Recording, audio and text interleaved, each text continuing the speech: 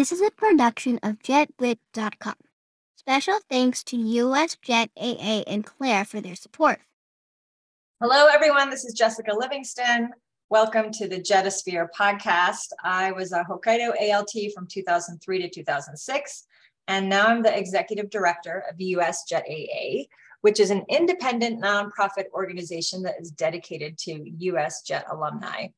I'd like to thank Stephen Horowitz, who is in Aichi-ken from 92 to 94 and is a Jet AADC member. He's the producer of the Jetosphere and founder of JetWit.com, and he has allowed me to hijack his podcast space yet again. So thank you, Stephen. Although US Jet AA is headquartered in DC, I live in Denver and I'm part of the Jet AA Rocky Mountain chapter. And today I have the great pleasure of talking to Eirene Tran Donohue, who now lives in Hollywood, but she was a Nagasaki Jet for 2 years from 2002 to 2004. So, Eirene, I feel like I should ask you to do a Jiko Shokai where you give like your jet town and your hobby and your favorite food. Yes, my jet town was a little town called Aokata on Kamigoto in the Goto Islands off of Nagasaki. So it was just this beautiful, like super inaka fishing village. The island looked like Hawaii. There were actually 5 other jets on my island. I wasn't one of the people that was like the only foreigner on the entire island. Like there were a lot of people on islands where they were the only one. We're all first years together. We all hit it off. We're still close. And then my now husband, then boyfriend, was actually in just outside of Nagasaki City in Koyagicho. It was like 20 minutes outside of Nagasaki, and he was placed there. So we applied to the program together, and we had met while we were backpacking in Vietnam the year before. He was on his way actually to Japan. He wanted to teach English, not the JET program, but he was just going to, go find an English teaching job. We ended up staying together, and he was the one that introduced me to the JET program. Okay, I want to back up a minute because so I ran across Eirene through a mutual friend of ours who's also a Jet, and then a couple of emails and Facebook messages later, here we are. So Eirene is a screenwriter in Hollywood, and I want to congratulate you on the success of your newest movie, A Tourist's Guide to Love, which made it, this is so awesome, it made it to #1 on Netflix. In the world. It was #1 in the world on Netflix. Yeah, that's a couple weeks. I mean, didn't you feel so amazing? That must have been incredible. It was when I woke up, actually, like I was in Vietnam doing press when I got the message that we were #1 in the world, and I literally just started bawling. I was like, it was so overwhelming. I was just like, oh my God, like I can't believe this is happening. And even now to like think about, because I'm just like, oh, whatever, and I'm just living my life, and and nothing has changed because I don't make any more money off of it. Like, for anyone who doesn't understand Hollywood and streaming residuals, you don't get anything. It's not like a box office movie where it's like #1 in the world and suddenly you're making a lot of money. So like my life hasn't changed. But then I think, oh God, like #1 in the world. It's a big deal. It's a huge deal. Yeah. So I watched the movie over the weekend, and it made me want to travel again and live life like I did when I was on the JET program. There was sort of this feeling of being free when you're on JET, right? Like most of us didn't have families, and some of us were married, but most of us were not. And so it was sort of this time in your life where you're living in Asia and you could just sort of hop around wherever your desire took you, as long as your school had a break, right? And watching this movie made me want to go back to that time. And in particular, it made me want to go to Vietnam because you showcased Vietnam so beautifully. It's always been on my bucket list, but I've never had a driving factor to pull me there. And this movie did such a wonderful job of weaving some of the cultural pieces in with the landscape at the same time. So you have some Vietnamese heritage. Yes, my mother is Vietnamese. Yes. And could you talk a little bit about your connection to Vietnam and how filming this movie in Vietnam altered that connection? I grew up in Rhode Island in like a small suburb, all white, upper middle class town, and we were neither. And so I was sort of disconnected from my Vietnamese identity growing up, just because there was no Vietnamese community. I didn't speak Vietnamese. and I was basically just surrounded by white people, and that was sort of the identity that I wanted to have. And it wasn't until college that I started feel like being in a community with like people of color and more Asians, that I started exploring that side of my identity. And then also like taking classes about Vietnam history and taking writing classes and writing a lot of memoir and sort of examining my relationship to Vietnam. And then after I graduated, my oldest sister, I'm the youngest of 6 kids, and my oldest sister, who had been born in Saigon, my father was in the Navy, so my parents met during the war and were married over there, and my sister was born there. So she wanted to get married over in Vietnam. And so I went there for the first time in 2000, and it was amazing. It was incredible. It was like all of us meeting my whole family. My mom's whole family still lives over there. Was that your first time meeting them? Yep, that was my first time meeting them. It was my father's first time back since the war. It was all of our first time, except for my oldest sister, who had been there a couple years previous. And it was very intense, but it just opened my eyes to so much. There was so much that I didn't realize was a part of me because it was from Vietnam and Vietnamese culture, and not just because that's how I was. Yeah. Because it all came through my mom, but she was just my mom, and when you just have that one sort of entry point, then you just think, oh, this is just my mom. Instead of, if you grow up in an entirely Vietnamese community, then you, even in the US, like if you live in like Little Saigon or in a place that has a lot of Vietnamese people, you can see that this is Vietnamese culture. Yeah, it's like the context is different, right? Because you can't see the whole landscape. You only see your mom, right? And your mom is just your mom, like all of us, right? Yeah. Yeah. So and meeting my family there. I have a huge family there. My mom is from Quang Ngai in central Vietnam near Da Nang, going to the family home where my aunt and uncle still lived. And that's where my sister had her traditional Vietnamese wedding. It's the same way that like in JET, by doing the JET program and living in the Anaka and being witness to a different side of that community and culture that you just don't see as a tourist or even as a traveler, like being in Vietnam with my family on the farm, like you just see a side of Vietnamese life that no one else ever sees. And so that was wonderful. And then that winter, I went back with my sister for 6 weeks. Hold on a second. I want to ask you, there's a scene in the movie where this whole group goes to a farming village basically in Vietnam. Was that inspired at all by what you just described? Exactly. So in the movie, they're celebrating Tet, which is the Lunar New Year, but it was inspired by my sister's wedding. The idea of going to this beautiful countryside village, and the woman who plays Banoi, that character is very much based on my aunt. So then that winter I went back with my sister, and that was the trip where I met my husband. My boyfriend had broken up with me. We went over there. And while I was there, and I was like, thank God he broke up with me. I was very much on this sort of set, safe path, still living in Providence after I graduated from Brown, and sort of like seeing myself about to settle down and get a real job and all of those things. And then in Vietnam, while we were traveling, just realizing, oh God, like that's not the life for me. That is not what I want. That is not who I am. And just feeling so open and free. And like you said, like traveling, just the way that traveling, seeing other cultures, it just opens you up if you allow yourself to be opened and to have just these amazing experiences. And then meeting my husband, who also very much was that type of person. Like the character of Sin in the movie is inspired by him. And even though he's white Canadian and Sin is Vietnamese, it was almost the same. But like the character is very much based on my husband, that just that idea of like being open to life and going on adventures. And so when I met him, there's so many great philosophical lines in the movie too that character has that have to do with travel and learning about your true self and allowing yourself to explore the world and yourself along with it.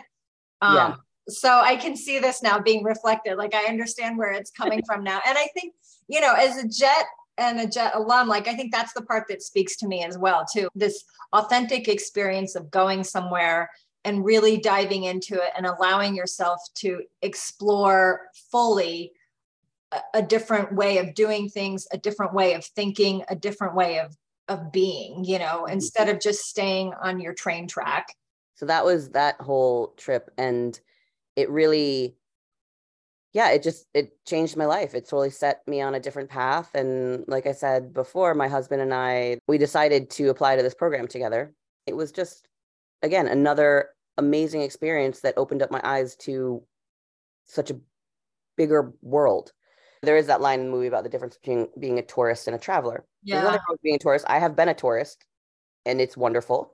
I've been a traveler and that's wonderful. But then also as a jet, you're not even a traveler. You are, essentially for a couple of years, like an immigrant. The way that we were put into communities and you're teaching there and you're going to integrated homes, right? You are part of them. You are not one of them. You're always a gaijin. Right. And I loved that too, thinking about learning to live in a state of uncertainty and discomfort, I think is one of the values of traveling, of living in other countries. And especially the JET program teaching me to navigate the world when you don't speak the language, you don't know the customs, you are not one of them. And how do you live? And that's what immigrants, when they come to the US, have to deal with so often. And learning my own sense of strength and resilience and ability to handle situations or to navigate, just having to be in a space where you are not the majority, where you are not the one leading the conversation and you're just trying to figure out what is everyone's, and you're sitting there and everyone's talking around and you're just like smiling and nodding. Yeah. Smiling and nodding. During the polite laugh, and hoping that you're laughing at the right time. Yes. And like everyone's eating and you're just like, okay, yeah. And you're at the Enkai and you're just, everyone's drunk and you're just like, okay, yeah, hi. You don't know what anyone's saying. I feel like JET really forces you to deconstruct yourself and your culture in a way that no other experience really does.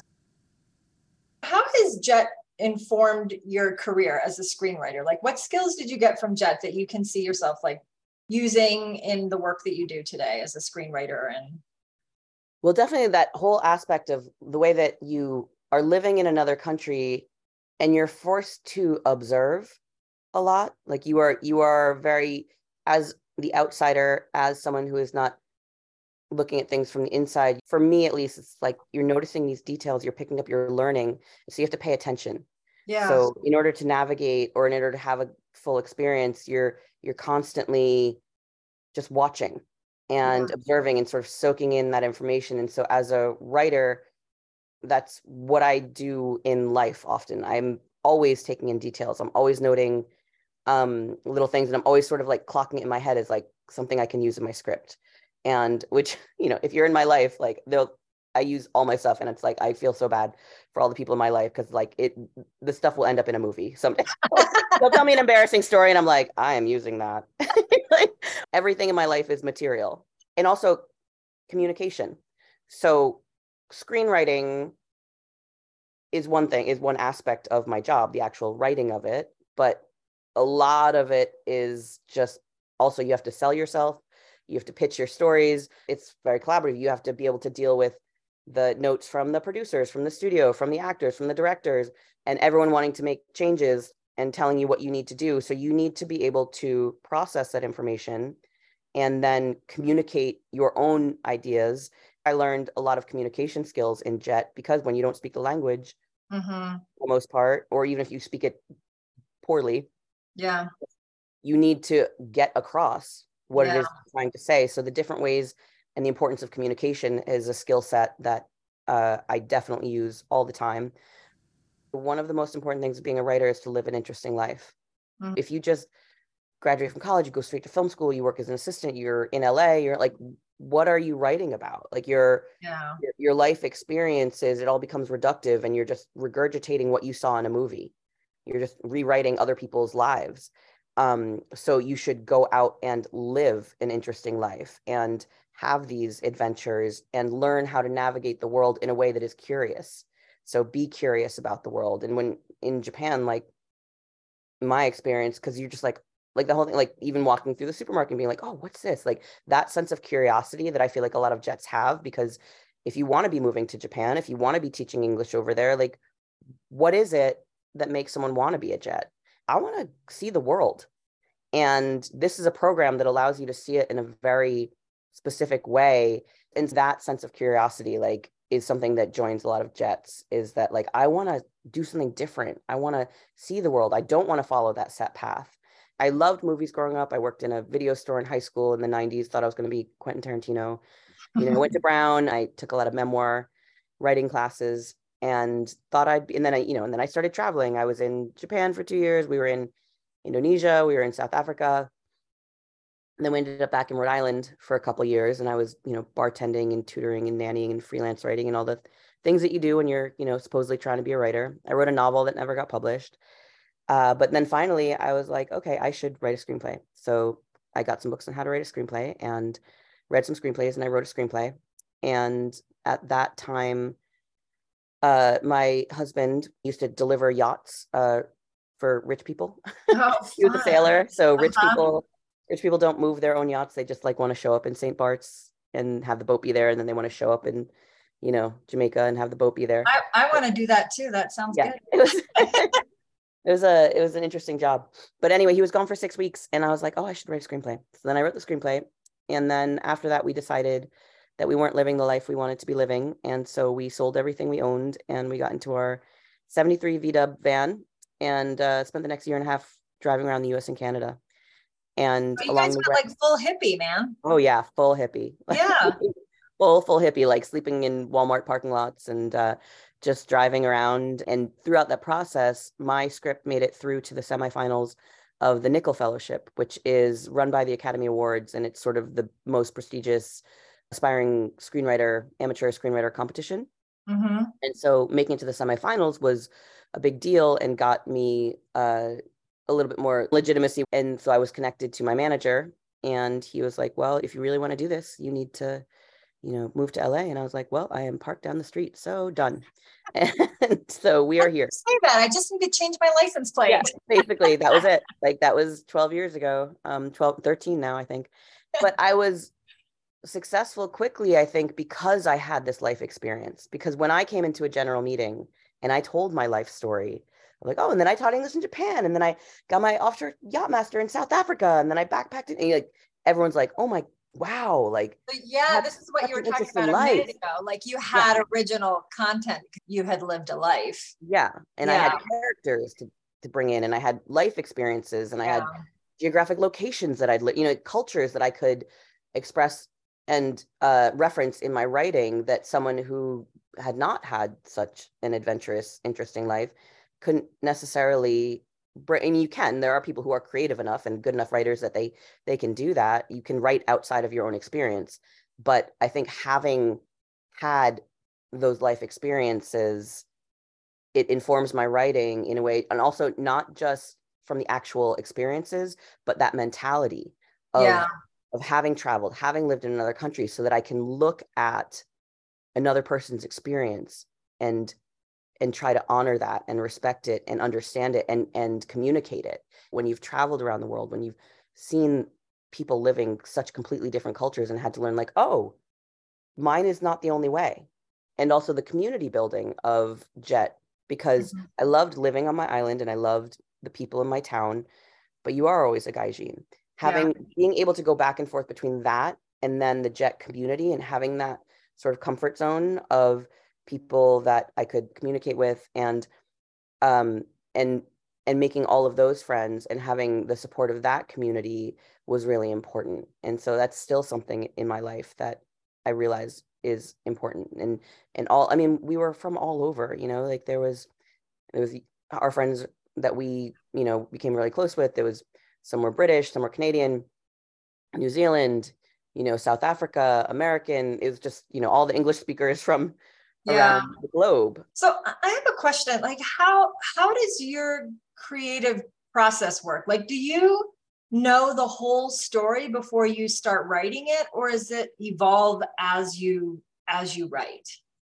So for me, I start off with just ideas and concepts. So I have like an idea list that's, very, very long that I've been keeping for the past 12 years. And every time I get an idea, I just throw it on, the pile, and they come from everywhere. Sometimes it's my own life. Sometimes it's a story from a book or that's sort of inspired by a news headline. I start with just like basic concepts and ideas. And then if I decide to pursue them, or you have what's called a general meeting with screenwriters. You go and you meet, like my agents will set up meetings with producers at this company or that company, and you just go in and it's sort of like a first date, and I tell them my whole life story and I talk about what I've done, and then they tell me what they're looking for. Like, for example, if they're looking for a Christmas movie, I will say, oh, I have some ideas, and I'll sort of pitch them a couple of the ideas. I have an idea about a surfer in Santa Cruz for Christmas, Like, oh, I like that. Then I go and I expand on that. So I take that concept and I will write out a pitch, which is, depending on who you're pitching to, it can be 3 to 10 pages. And you basically work out the majority of the story and the characters. Like figure out who are these characters. I always start with characters. So I have the concept, and then I have to know who the people are before I know what to do. So and this changes throughout the process, but it's like I always have to start with that. And then hopefully, ideally, you sell it, or you just use the outline as your own guide if you're going to write it what's called on spec. If you're writing it sort of for yourself for free, and then you can try to sell the script. So you can sell a pitch.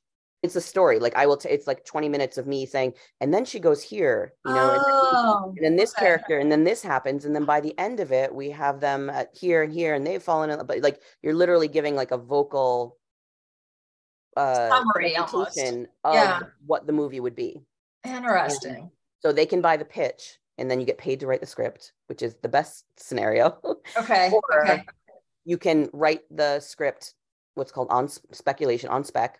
And then you can try to sell the finished script. But either way, I need to have an outline. Some people do just like start writing a script, but most of those people are not professional writers, because you're required usually in the contract to write the outline, because they need to give their notes. They in the outline form, the producer in the studio will be like, oh no, we don't like this, story arc, or her character doesn't sound right. We need to shift this, or can we do it this way? And so then you redo the outline so that you know exactly what's going to happen in the script.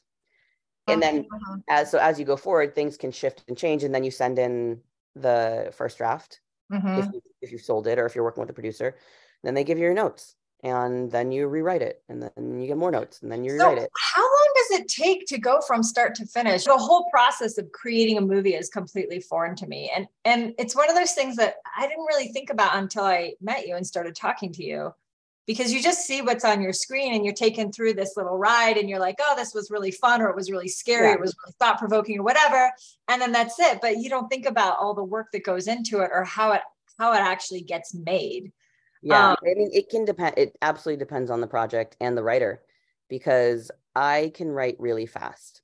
I can write an entire script in a week, which is not usual. And that's only if like I go away in a cabin in the woods and sort of lock the door, right? And like don't have a husband and child to like deal with and interrupt me.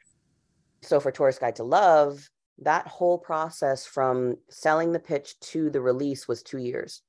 Wow. I mean, the whole process of going back and forth with all the different steps and the outline and the revisions and the first draft, second draft, third draft, all of those drafts. And then they go into pre-production. So then they hire a director. We did a worldwide casting search for the male lead, for the Vietnamese male lead. Rachel Lee Cook, we had developed this together. So she'd been attached. Oh, she was in it from the start. I gave her a bunch of different ideas. She picked this Vietnam idea. And she's wonderful, by the way, if anyone is a fan of her. She's as wonderful in real life as she is on screen. So if she was your high school crush from She's All That, like just know that she's worthy of all of your love. So then they filmed in Vietnam, and they were over there for 2 months.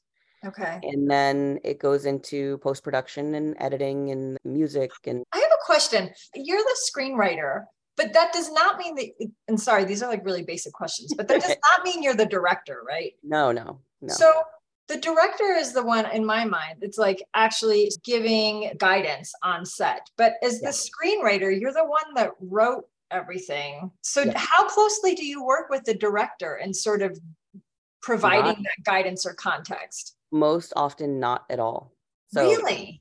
The thing about Hollywood and the feature world, at least, is that screenwriters are the very, very, very bottom of the power structure. Like you have very little control and very little say. So even while you're developing it, even while you're writing it, the producers that are giving you notes, the studio that's giving you notes, you have to basically be like, okay.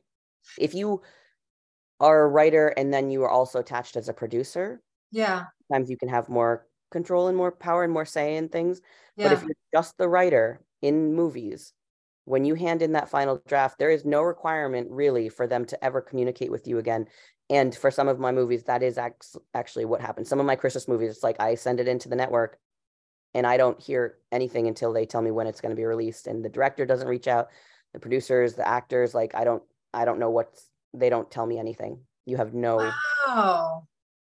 power and very little respect. If you write a play, you're not allowed to change a line of that play. The directors come in, directors come in and they do their interpretation, but you can't change any of the words of that play. Or like a book, people are like, oh, these authors are revered, but screenwriters are just like, wait, who, what? That's not, and they don't. But very frustrating. When we were talking last time, I remember you mentioning how thankful the country or the people of Vietnam are feeling towards you because of this particular movie. So they must, well, first I want you to talk about that and why that is, but they must recognize you as an important part of this. And I don't know if that's just because of your heritage, your Vietnamese heritage, or do they see something that Americans don't see as far as screenwriters go? The response to this movie has been incredible. It's just been overwhelming and amazing. And because the thing about this movie is that it's the first American movie about Vietnam that is not about the war, because Americans only ever think about Vietnam in context of the war. And it's not about that. I mean, 80% of the population of Vietnam was born after the war. And so it's literally just history for them. And it's a living history. It's an important part of their history, clearly, but it's not the only part of their country and culture. And that is the only way that the US has ever portrayed Vietnam. So they're always victims or villains or whores or soldiers or peasants or beggars. And I wanted a love story. I met my husband there. My parents met over there. So like for me, even though the war is a part of my history with my mother and my father's life, I know that there is so much more to the country. And I wanted to show that. I wanted to show it in a positive light. And that was why we were able to film in Vietnam, because the government gave us basically like full access to film pretty much wherever we wanted, because they recognized that how beneficial this could be to the Vietnamese image globally and to tourism. They're never going to let you film a movie about the war, because the communists are the bad guys. In any American movie, it's going to, we're not going to let you come into our country and make us look bad. Of course. Right. So that was one of my goals in writing this movie, was to show Vietnam in this beautiful, modern, dynamic way where you could actually see the beauty of Vietnam and the culture and the people.